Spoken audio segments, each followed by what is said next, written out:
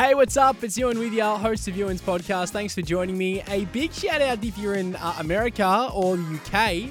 You make up around 10% of my listening audience. So, look, it's not a massive listening audience, can I just say, but it's made bigger thanks to you. So thanks for joining me. Don't forget you can hit that follow button. It really helps me out. So if you do that, that would be awesome.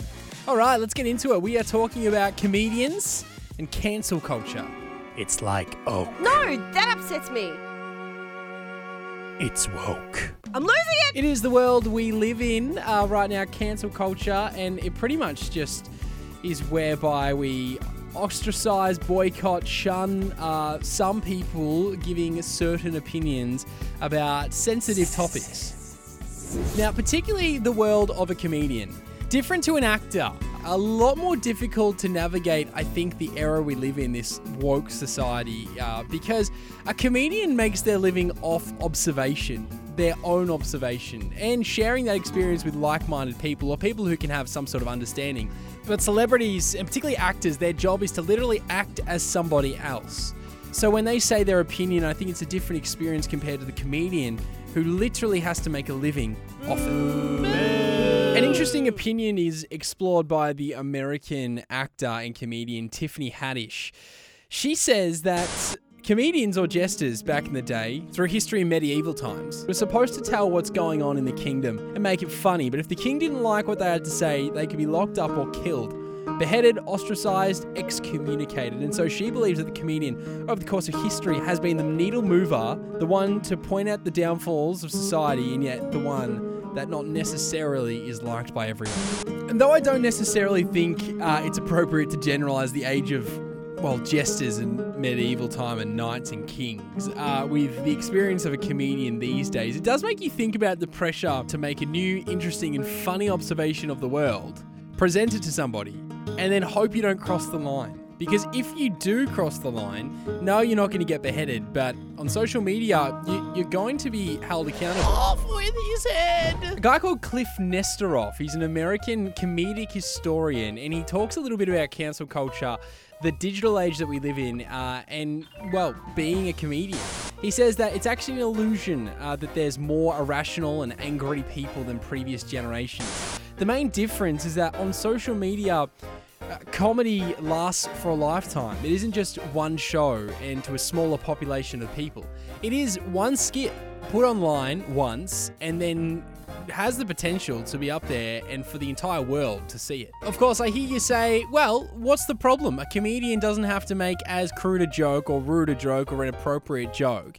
Doesn't have to have the potential to be cancelled to still go viral because of this digital age we live in. And that is true by theory, but the reality is that there are so many more people because of social media, because of the age we live in now, that identify as comedians. Literally, I could just go through social media and so many people, including myself, mind you, put up really, really average gags, which, by the way, Ewan_Burns is where you can check them out. That's a plug. And say they're comedic.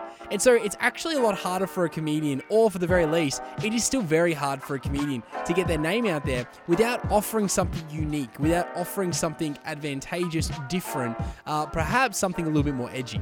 And so we're back to square one, aren't we, as a comedian?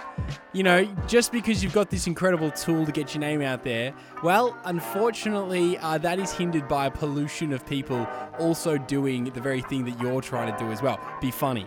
And not to mention, you have this algorithm that actually makes you more likely to go viral or to be spreadable if, in fact, people comment or they react. Insta-famous. So the great irony about all of this is that social media inflates people with opinions because they're more controversial.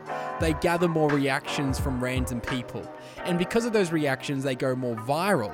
But at the same time, the very platform that endorses these comedians is the one that can say at the end of the day, sorry, you're cancelled.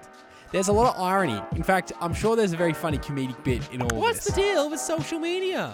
Personally, I think it's really important for comedians to be held accountable by society. I think that's just something that has to be the case. And it is the case, and it always will be the case. Because if you don't, then that could stir a lot of negative messaging to communities that might start small, but then kind of, I'm not saying indoctrinated, but can be influenced to act reckless or deconstructive to a society. But at the same time, there is something really valuable in people sharing their opinions, in having freedom of speech, and cultivating communities of people like-minded and similar in values. So I hate to be on the fence with this, but it's not so simple, is it?